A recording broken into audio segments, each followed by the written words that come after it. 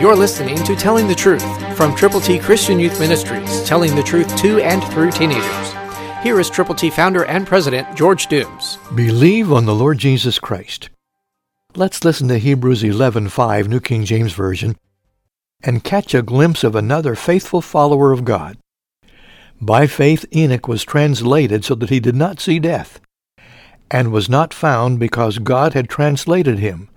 For before his translation he had this testimony, that he pleased God.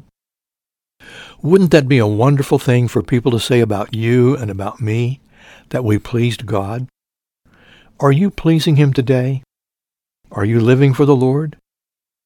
Are you having a real time alone with God? Are you letting his word penetrate every fiber of your being? Are you listening to what God's word says, and then are you doing something about it? Are you praying consistently, diligently, directly for people who need the Lord? Are you having fellowship with other believers, and together are you praying for those who have not yet trusted Christ? Are you working out the strategy, the way to go with the gospel to the people that you love, that you know, that you care about, who are not yet believers? If you will, God can make you usable, and you can please him. Christ, through you, can change the world.